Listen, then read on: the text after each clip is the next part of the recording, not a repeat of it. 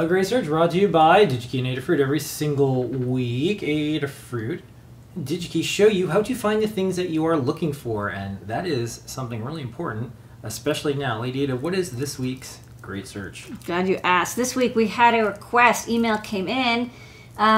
Somebody was asking for 1206 sized warm white LEDs. We use them in our LED sequence. That's product number 1758. And they're like, I just want to use these, and I don't want to desolder the LEDs because, yeah, that kind of sucks. So, can you just buy it on reel? So we don't sell SMT warm white LEDs on a reel, but the good news is that DigiKey has like thousands of LEDs, and we've done some high current output color neutral LEDs, but we didn't do this particular thing, which is like an inexpensive, diffused-ish 1206 package warm white. So let's go to the computer. I'm just making some jewelry. So if you go to DigiKey, so white LEDs are kind of interesting. They have two locations they show up in. But let's just search for 1206 LED because that's kind of, whatever. We're looking for the size of the LED. So again, there's white and discrete LEDs. I'll say look in both, but in this case we're going to look in discrete. We want one LED indicator. And there's a couple different colors available, and there's millicandela. There's a lot of options. But the most important thing is we did pick 1206. So let's go for color. Of course, LEDs come in all sorts of colors, but we want white, and particularly we want white warm. I will say, what is cool, neutral, and warm? It really does depend on what is your definition of. I mean, I know that there's probably some formal definition, but 6000K, 3500K, and then 2000K, I think are usually the three kind of boundaries. But of course, you want to be more specific about color binning and how warm you want the LEDs.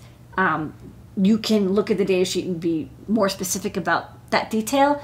For stuff like the LED sequence, it's not really binned or formalized. These are very inexpensive LEDs. So just be aware, there's times where you're like, I need it to be exactly this temperature because I'm using it for illuminating something that needs to have a full spectrum or a neutral light.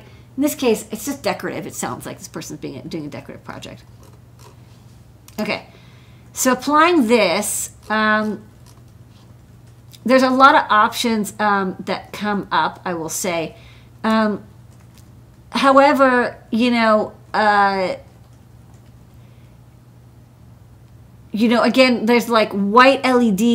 A lot of these, if you want to know what is the color, it doesn't necessarily here it's actually described as cool white, and of course in the data sheet you can get more information, but it's not the wavelength. Sorry, the color. There's a lot going on here. Sorry. So the color here, white, is generic and doesn't necessarily indicate that it's a warm white type LED because, again, usually the Kelvin warmth of an LED is only used for LEDs that are illumination, not indication, so bright LEDs. That said, as I was looking, this LED popped up because I was like, well, what if I actually do say I only want warm white and I don't want to dig, because I wanted to get this person to answer really quickly, and I was like, I'm not going to dig through every data sheet. So I clicked warm white, and the thing is that only one thing came up, but it was actually a pretty good option, which is weird, right? Usually there's you have to sift through things. But this is the warm white LED. It's a little bit, an unusual package. It's not the flat, but I kind of it's a little bit of a bar shape. And it's 1206.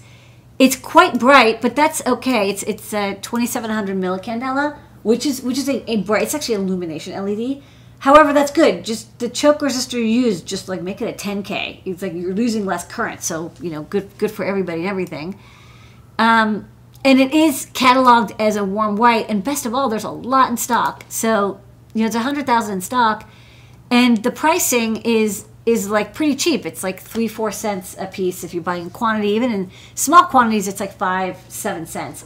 So this is like, I was kind of like, this is kind of my pick. There could be other LEDs that are more in that, like, ziggurat shape, whatever, like the boxy shape. But if you don't mind having a slightly unusual looking LED, maybe it's miscategorized, but this LED would do the job. You don't need to, if you're using something for indication, you can use an illumination LED and just like underdrive it and it will work fine. So I think that this is my great search pick. Maybe not what you expected, but there's a lot of them in stock, and that's the most important thing right now. So. One question was, why not apply in stock when you were looking up stuff earlier?